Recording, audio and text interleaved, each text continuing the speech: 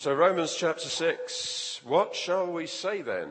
Shall we go on sinning so that grace may increase? By no means. We died to sin.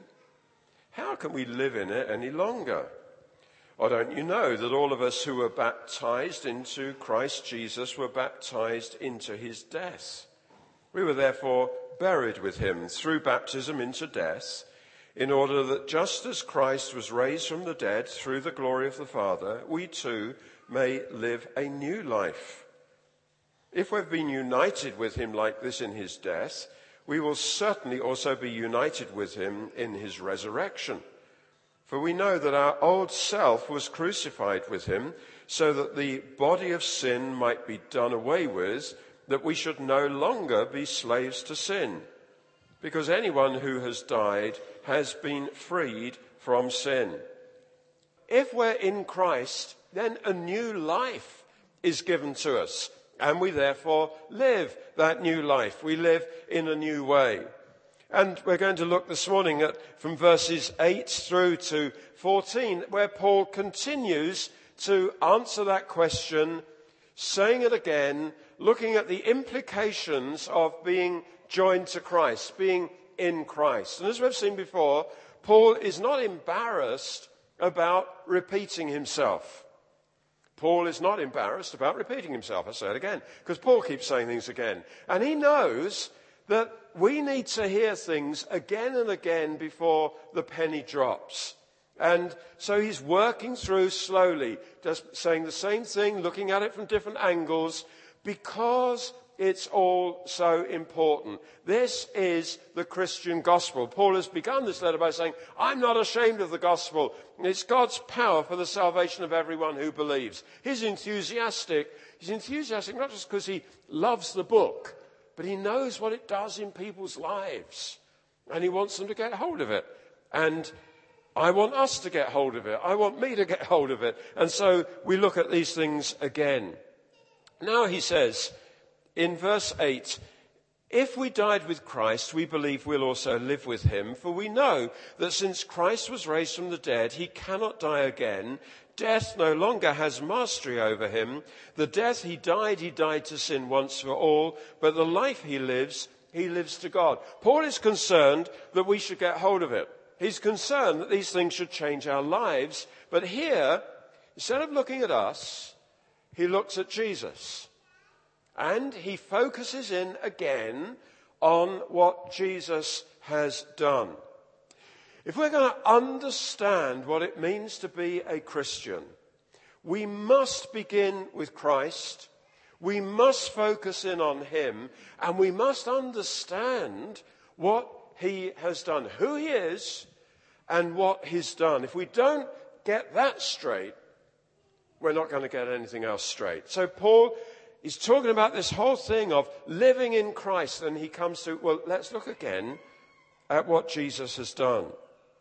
And he says, verse 10, he says, the death he died to sin once for all. He died to sin.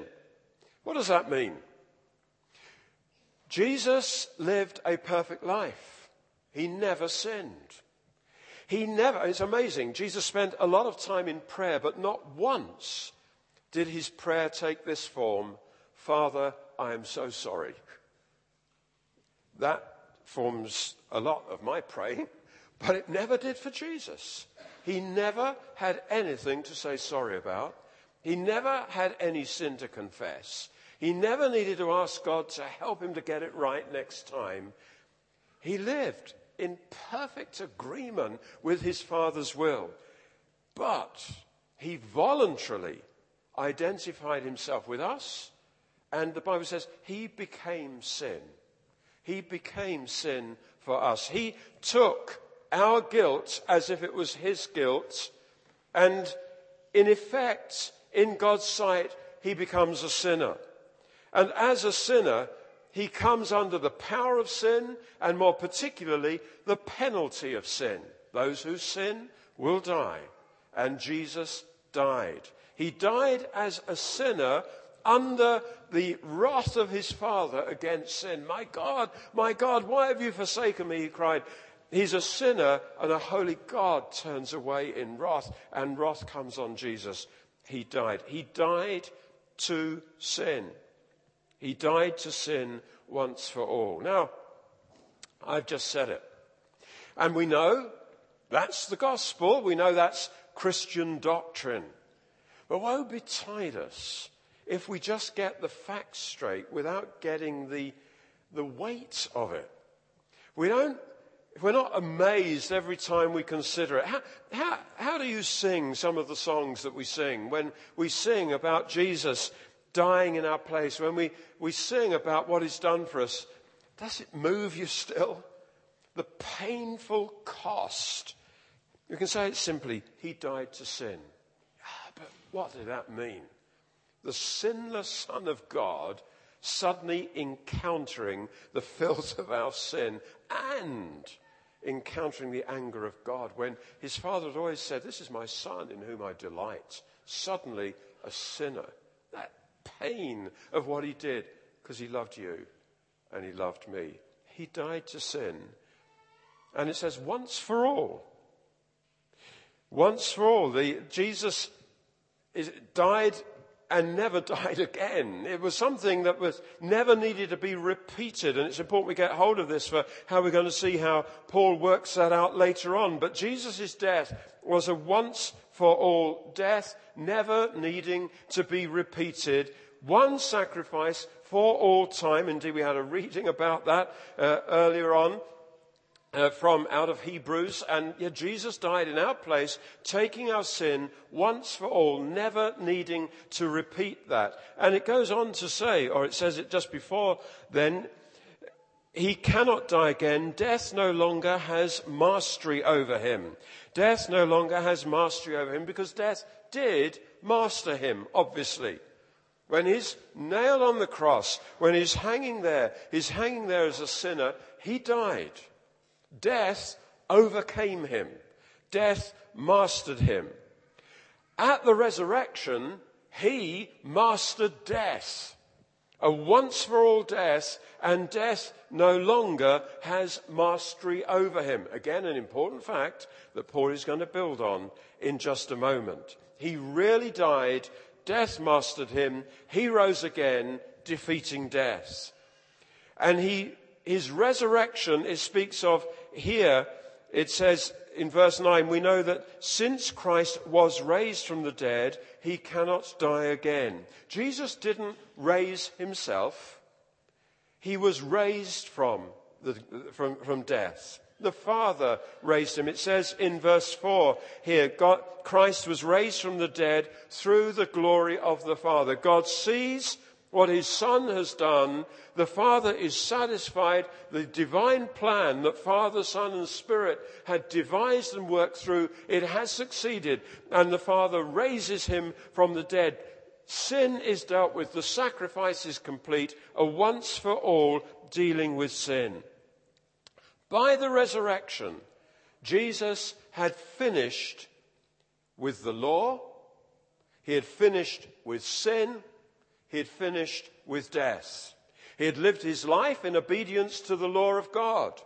He had taken our sin and become a sinner, and death has mastered him. At the resurrection, he is no longer involved with the law, he is no longer involved with sin, and he's no longer involved with death. And so it says in verse 10, the death he died to sin once for all, but the life he lives to God. He died to sin, he was relating with our sin and died. Now, that's behind him. All of that, the law, sin and death, is the other side of the resurrection as he looks back. It's dealt with, it's finished with. Now, since the resurrection, he lives to God. Relating with God, knowing God, back with God at the Father's right hand. All of that was involved in identifying with our sin, past. No further involvement with sin. Now, purely, holy living for God. That's what happened to Christ. That's what he has done. And Paul focuses in on that in verses 8 through to 10. If we're going to understand this new life in Christ, We need to understand what Christ has done, what it means to be in him. Now, the point is, verse 8, if we died with Christ, and that's what Christ's death meant, we believe we will also live with him. We're in Christ. He is identified with us. The death he died was for us. The life he lives is for us. We are involved in both. We died with him. We will also live with him. Now, when it says we will live with him, it's pointing into the future. We will live eternally with him. We know we are mortal. This body will die, but we're also immortal. We will live with him forever. That's true, but that's not what the passage is talking about. The passage is talking about life now. We believe we will also live with him. We will live eternally with him, but we'll also live with him now. There's a difference in our lives. He was mastered by death. The resurrection ended that. We were mastered by sin. His resurrection ended that. We're in him.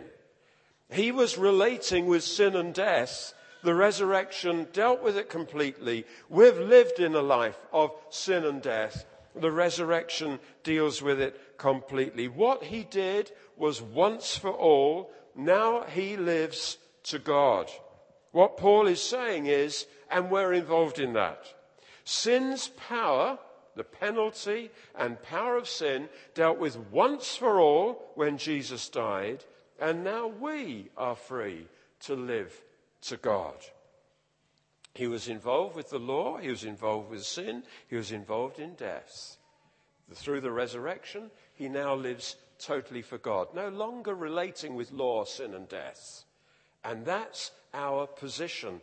That is the gospel. That's what it's all about. So Paul looks, first of all, what happened to Christ.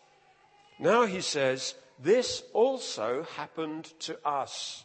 It happened when Jesus did it. We're in him. That has happened to us. And that has huge implications. And so verse 11, he says, in the same way, count yourselves dead to sin.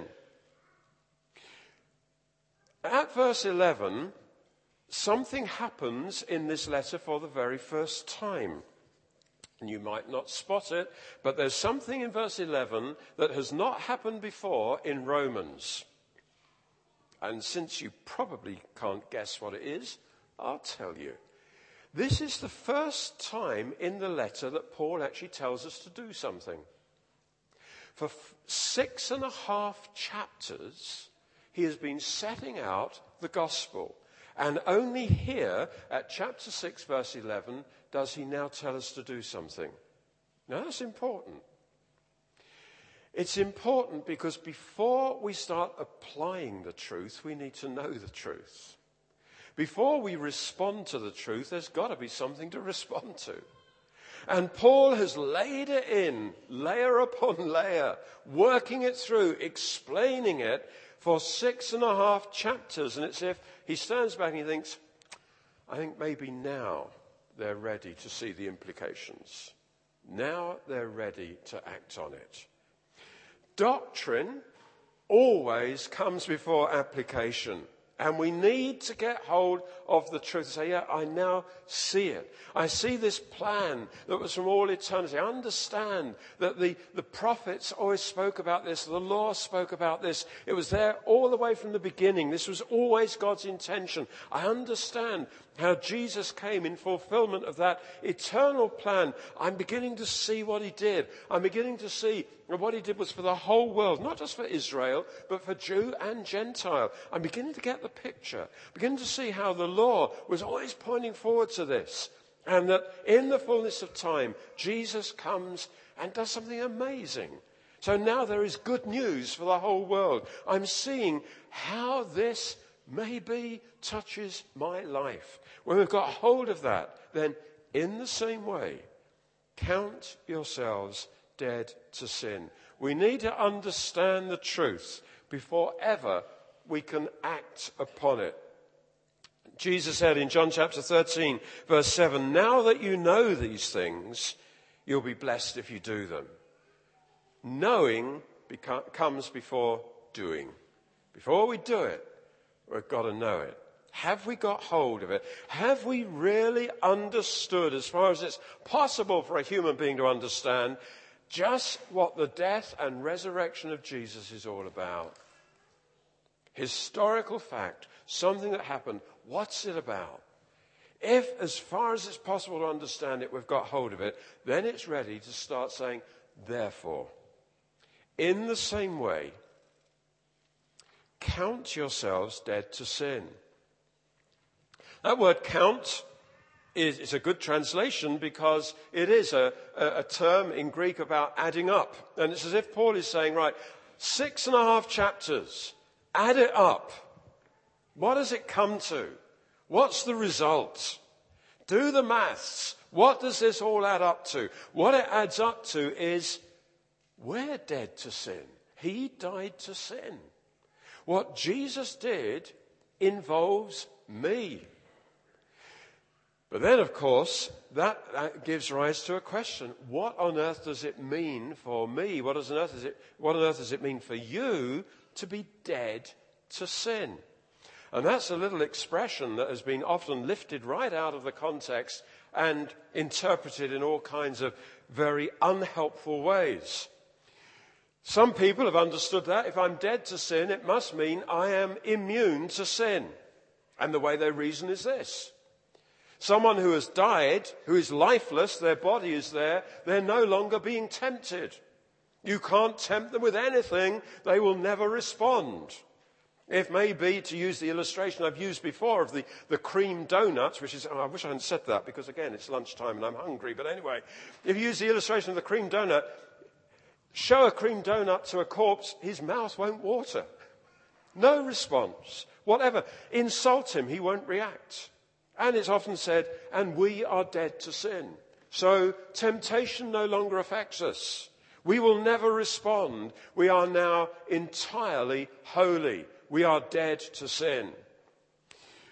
The problem with that is we are still in physical bodies. And an even greater problem is the Bible doesn't say that anyway. Because it goes on to say, don't let sin reign in your mortal body so that you obey its evil desires. Clearly, we're not immune to sin. No, as long as I'm in a physical body, my body will respond in ways that I don't want it to, and I've got to control it. I'm in a physical body, I'm also in Christ, and there are these two parts to me. And sin will still tempt me, but I'm in Christ. That's the tension that we live with. No, we're not immune. Then what does it mean? Dead to sin. Well, it's not make-believe either. It's not keep telling yourself that you're dead to sin, and sooner or later you'll come to believe it. That's total unreality. I mean, just imagine that you were incredibly ugly. Great stretch of imagination for most of you. No, not for all of you. Imagine you're incredibly ugly and you have to look in the mirror and you just tell yourself, I am really beautiful. I am really attractive. And you keep saying that. Maybe you stick a label over the mirror, beautiful, and you look at it and you keep telling yourself. Well, if you come to believe it, it's not true. You're still ugly. And just saying something over and over again doesn't make it true. It's total unreality and you're being just brainwashed. Count yourselves dead to sin. This is talking about unreality. Some people take it that way. That they live in a kind of unreality. They call it making the right confession. Saying something, and if you keep saying it, you'll come to believe it. But this is talking about reality. It's not talking about being unreal. Neither is it mind over matter. Count yourself dead to sin. Right. If I believe it enough, then it will become true. If I believe it enough, I'll be able to live like that. If that were what it meant, then successful Christian life is only for the strong-willed. You've got to be able to believe it enough. But what if you're weak-willed? Many people are. Is there no good news for the weak-willed? You've got to really believe this before it be true. No, the gospel is for everyone. So what does it mean? Well, it's talking about what Jesus did. Jesus did not, as it were, become immune to sin. He didn't get into unreality. He died to the penalty of sin. And because he dealt with the penalty of sin, he was no longer under the power of sin. We died to sin. Its penalty is dealt with. Its power, its authority over my life is taken away. It's still there. I am still in a human body that can respond, but I'm not bound to respond anymore. I'm also in Christ. This is talking about fact. Unless what it says here is actually true, these words are very cruel. It's a bit like saying to a prisoner, now don't live like a prisoner. Don't live like a prisoner. Live like a free person. Well, he's a prisoner. However, if someone comes out of prison, then you would say to them, don't live like a prisoner, because now they're free not to. But it'd be a bit like also someone's drowning and you yell to them, swim to safety. That's all you need to do. It's cruel. If they could do that, they wouldn't be drowning. This is not cruelty saying, count yourself dead to sin. Yeah, but I'm too weak-willed. I can't do it. This is talking about fact. It is saying Jesus did it. You're in him. This is true. Because it's true, now live in the light of the truth. What does it mean to live in the light of the truth? You see, we've got to get hold of it. Very few people have an ideal childhood. Some children are spoilt rotten. Some children are the apple of their parents' eye. Their parents' life is designed to revolve around the children. Whatever the children want, they get. Spoilt rotten. They grow up into totally objectionable, some of you are identifying with this, they grow up into totally objectionable adults where they eat too much. They drink too much. They stay up too late. They spend too much. They lose their temper too often. There's no restraint ever been built in. Then what does it say? Count yourself dead to sin. How can someone who has been trained to be a slob, I didn't look at anyone then, I looked at my notes. How can someone who's been trained to live like that be different? They're never going to have the willpower because they've been trained never to exercise any willpower. They've been trained from their upbringing to just live like that. Some people have not been spoilt rotten, they've just been never trained at all. Now, this is a gospel for everyone. How can someone who's lived like that ever be holy? That's what God wants, a holy people. It's not going to happen through willpower. It's not going to happen through make-believe. It's not going to happen through mind over matter. It's going to happen by believing, through faith, believing what Jesus did and knowing this is true. I died to sin. The penalty I deserve has been taken away. Therefore, sin's power over me that dominated me from birth, but now there is no more power over me. I am free. I'm out of the prison. I'm free to live not as a prisoner anymore. In the same way, count yourself dead to sin, but alive to God in Christ Jesus. Jesus has finished with the law, with sin and death. He now is alive to God, living purely for God. That is possible for me. That is possible for you. That is what Jesus has opened to you, and that is what it means to be a Christian. Not struggling always with failure, not being defeated, not being careless, but now free to live for God. Well, how does that work out? Therefore, don't let sin reign in your mortal body. That's not true. That's a cruel thing to say. But it's true. Don't let sin reign in your mortal body for this simple reason. It doesn't reign anymore. It doesn't. Sin is no longer our master because sin is no longer mastering Jesus.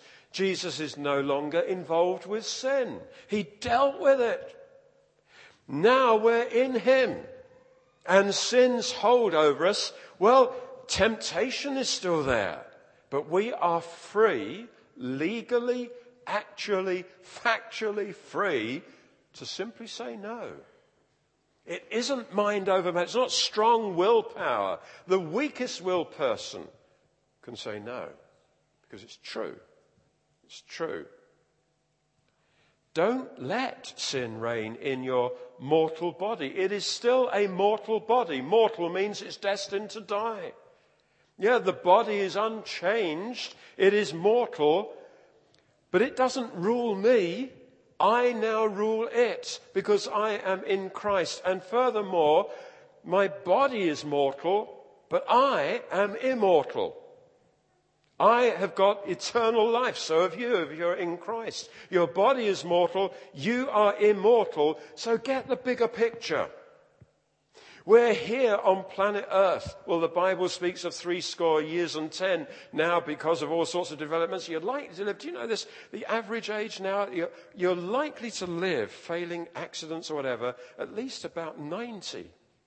Grim thought. Anyway, a lifespan on Earth. But in contrasted with eternity, mortal but immortal. How I live for my time on planet Earth, well, I'm not going to allow how I live for these few years to mess up eternity. I want how I live on planet Earth to prepare me for eternity. You don't have to mess up your eternity by being careless now. We can deal with these things. Yeah, we're mortal, but we're also immortal. We've got a mortal body, but we're in Christ and we'll live forever. So let's deal with this mortal body. And so it goes on. Don't let sin reign in your mortal body so that you obey its evil desires. Yes, it still has evil desires. It's still unchanged, but I'm changed. I am not my body. My body will die. I will not. I will live forever. And therefore, the evil desires are there, but I deal with them. I say, no, it's not I'm stronger. No, I know my position. I can simply say no. And then it goes on. So don't offer the parts of your body to sin. It's like now you are a free agent. Now there is sin tempting you, and there is the Spirit of God wooing you, and you are free, I am free to decide which way do I go. I can either, what a graphic expression, say to sin, here's my body, I want to serve you. What a crazy thing to say. If you're living in the light of eternity, you don't want to mess up your eternity with a few things here. Sin is saying, come on, do this. Lose your temper, get irritable, be full of self-pity. Just watch that film you know you shouldn't watch. Say those things you know you shouldn't say. Say, yeah, here I am, I'll do it. No. You simply say, no, I follow the Spirit. Not mind over matter, not strong will, just knowing your position, knowing what Jesus has done and believing it, receiving it by faith. Don't offer the parts of your body. Don't volunteer to serve sin. Rather, offer yourselves to God as those who have been brought from death to life. Know your position. I was in sin and death. I'm now in life.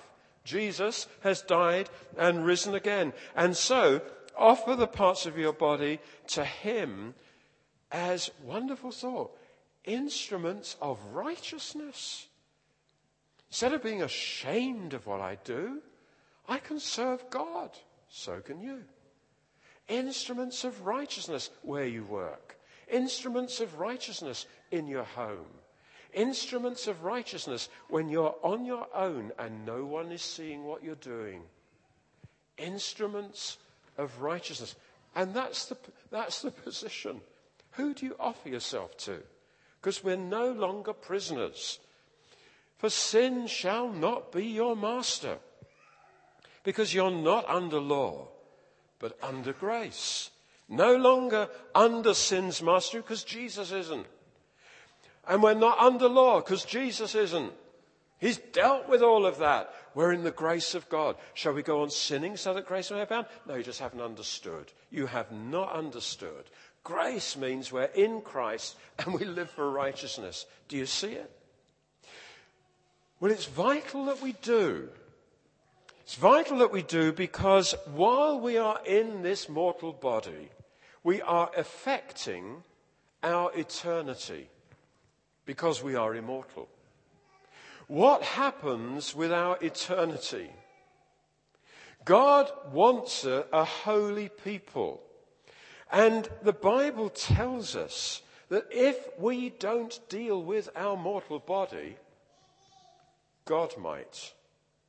If we don't deal with sin, if we offer the parts of our body to sin, if we voluntarily do that and we don't deal with it, God just might deal with it. Now, what do I mean by that? Well, 1 Corinthians chapter 11, Paul is writing to a church. He calls them worldly, carnal. They're living according to the flesh. They're not dealing with the flesh. They're just indulging it. And so Paul says to them in 1 Corinthians chapter 11 and verse 30, that's why many among you are weak and sick, and a number of you have fallen asleep, meaning a number of you have died. But if we judged ourselves, he says, we would not come under judgment. When we're judged by the Lord, we're being disciplined so that we will not be condemned with the world. God's got an eye on eternity. God's equipping us for eternity. God has made everything possible for us to live holy lives. It's not only for the strong-willed, it's for anyone. It's not only for those who have been brought up well, it's for those who have been brought up rotten. But for anyone, the worst sinner possible, this is good news. We can have a break with our past. We can live a new life. But having come into Christ, if we don't deal with things, God just might. Because he does. Because he's looking at eternity. And he wants a holy people. Of course, if we don't come into Christ, if we don't believe in him, God will deal with it. The wages of sin is death. And the prospects for eternity don't bear thinking about. But that's where we're heading. And God has made it possible for us to enjoy him now, know him now, so that we just go on enjoying him. And we go on knowing him. Death, well, it's falling asleep. And we're with him forever. An unbroken chain of just knowing God. That's what we've been called to. If our view of Christianity is not that, then we need to go back to Romans chapter 1 and go through to 6:11 again. Work through again and again and again until we've actually got hold of it. This is what it's about. It's not just about going to church on Sundays. It's not just about a few Christian activities. It is a new life. Jesus' life after the resurrection, totally different. And that's what we're called to. We're in Christ. Has the penny dropped yet? Have you got it? You're going to believe. Are you ready for the therefore? You think, yes, I've understood now. See what Jesus did. It's light's dawning, and I'm in him. Therefore, I can deal with those things. I can deal with that tendency to be irritable, to be selfish. I can deal with that tendency just to be greedy and self-indulgent and undisciplined. I can deal with my prayerlessness. I can deal with my anger. I can deal with lust. I can deal with whatever. Because Jesus has dealt with it. And I'm in him. And I believe it. So I'm walking out of the prison. I'm going to offer my body now for righteousness, where before I've offered it to shame. You got it? That's the gospel. Let's pray.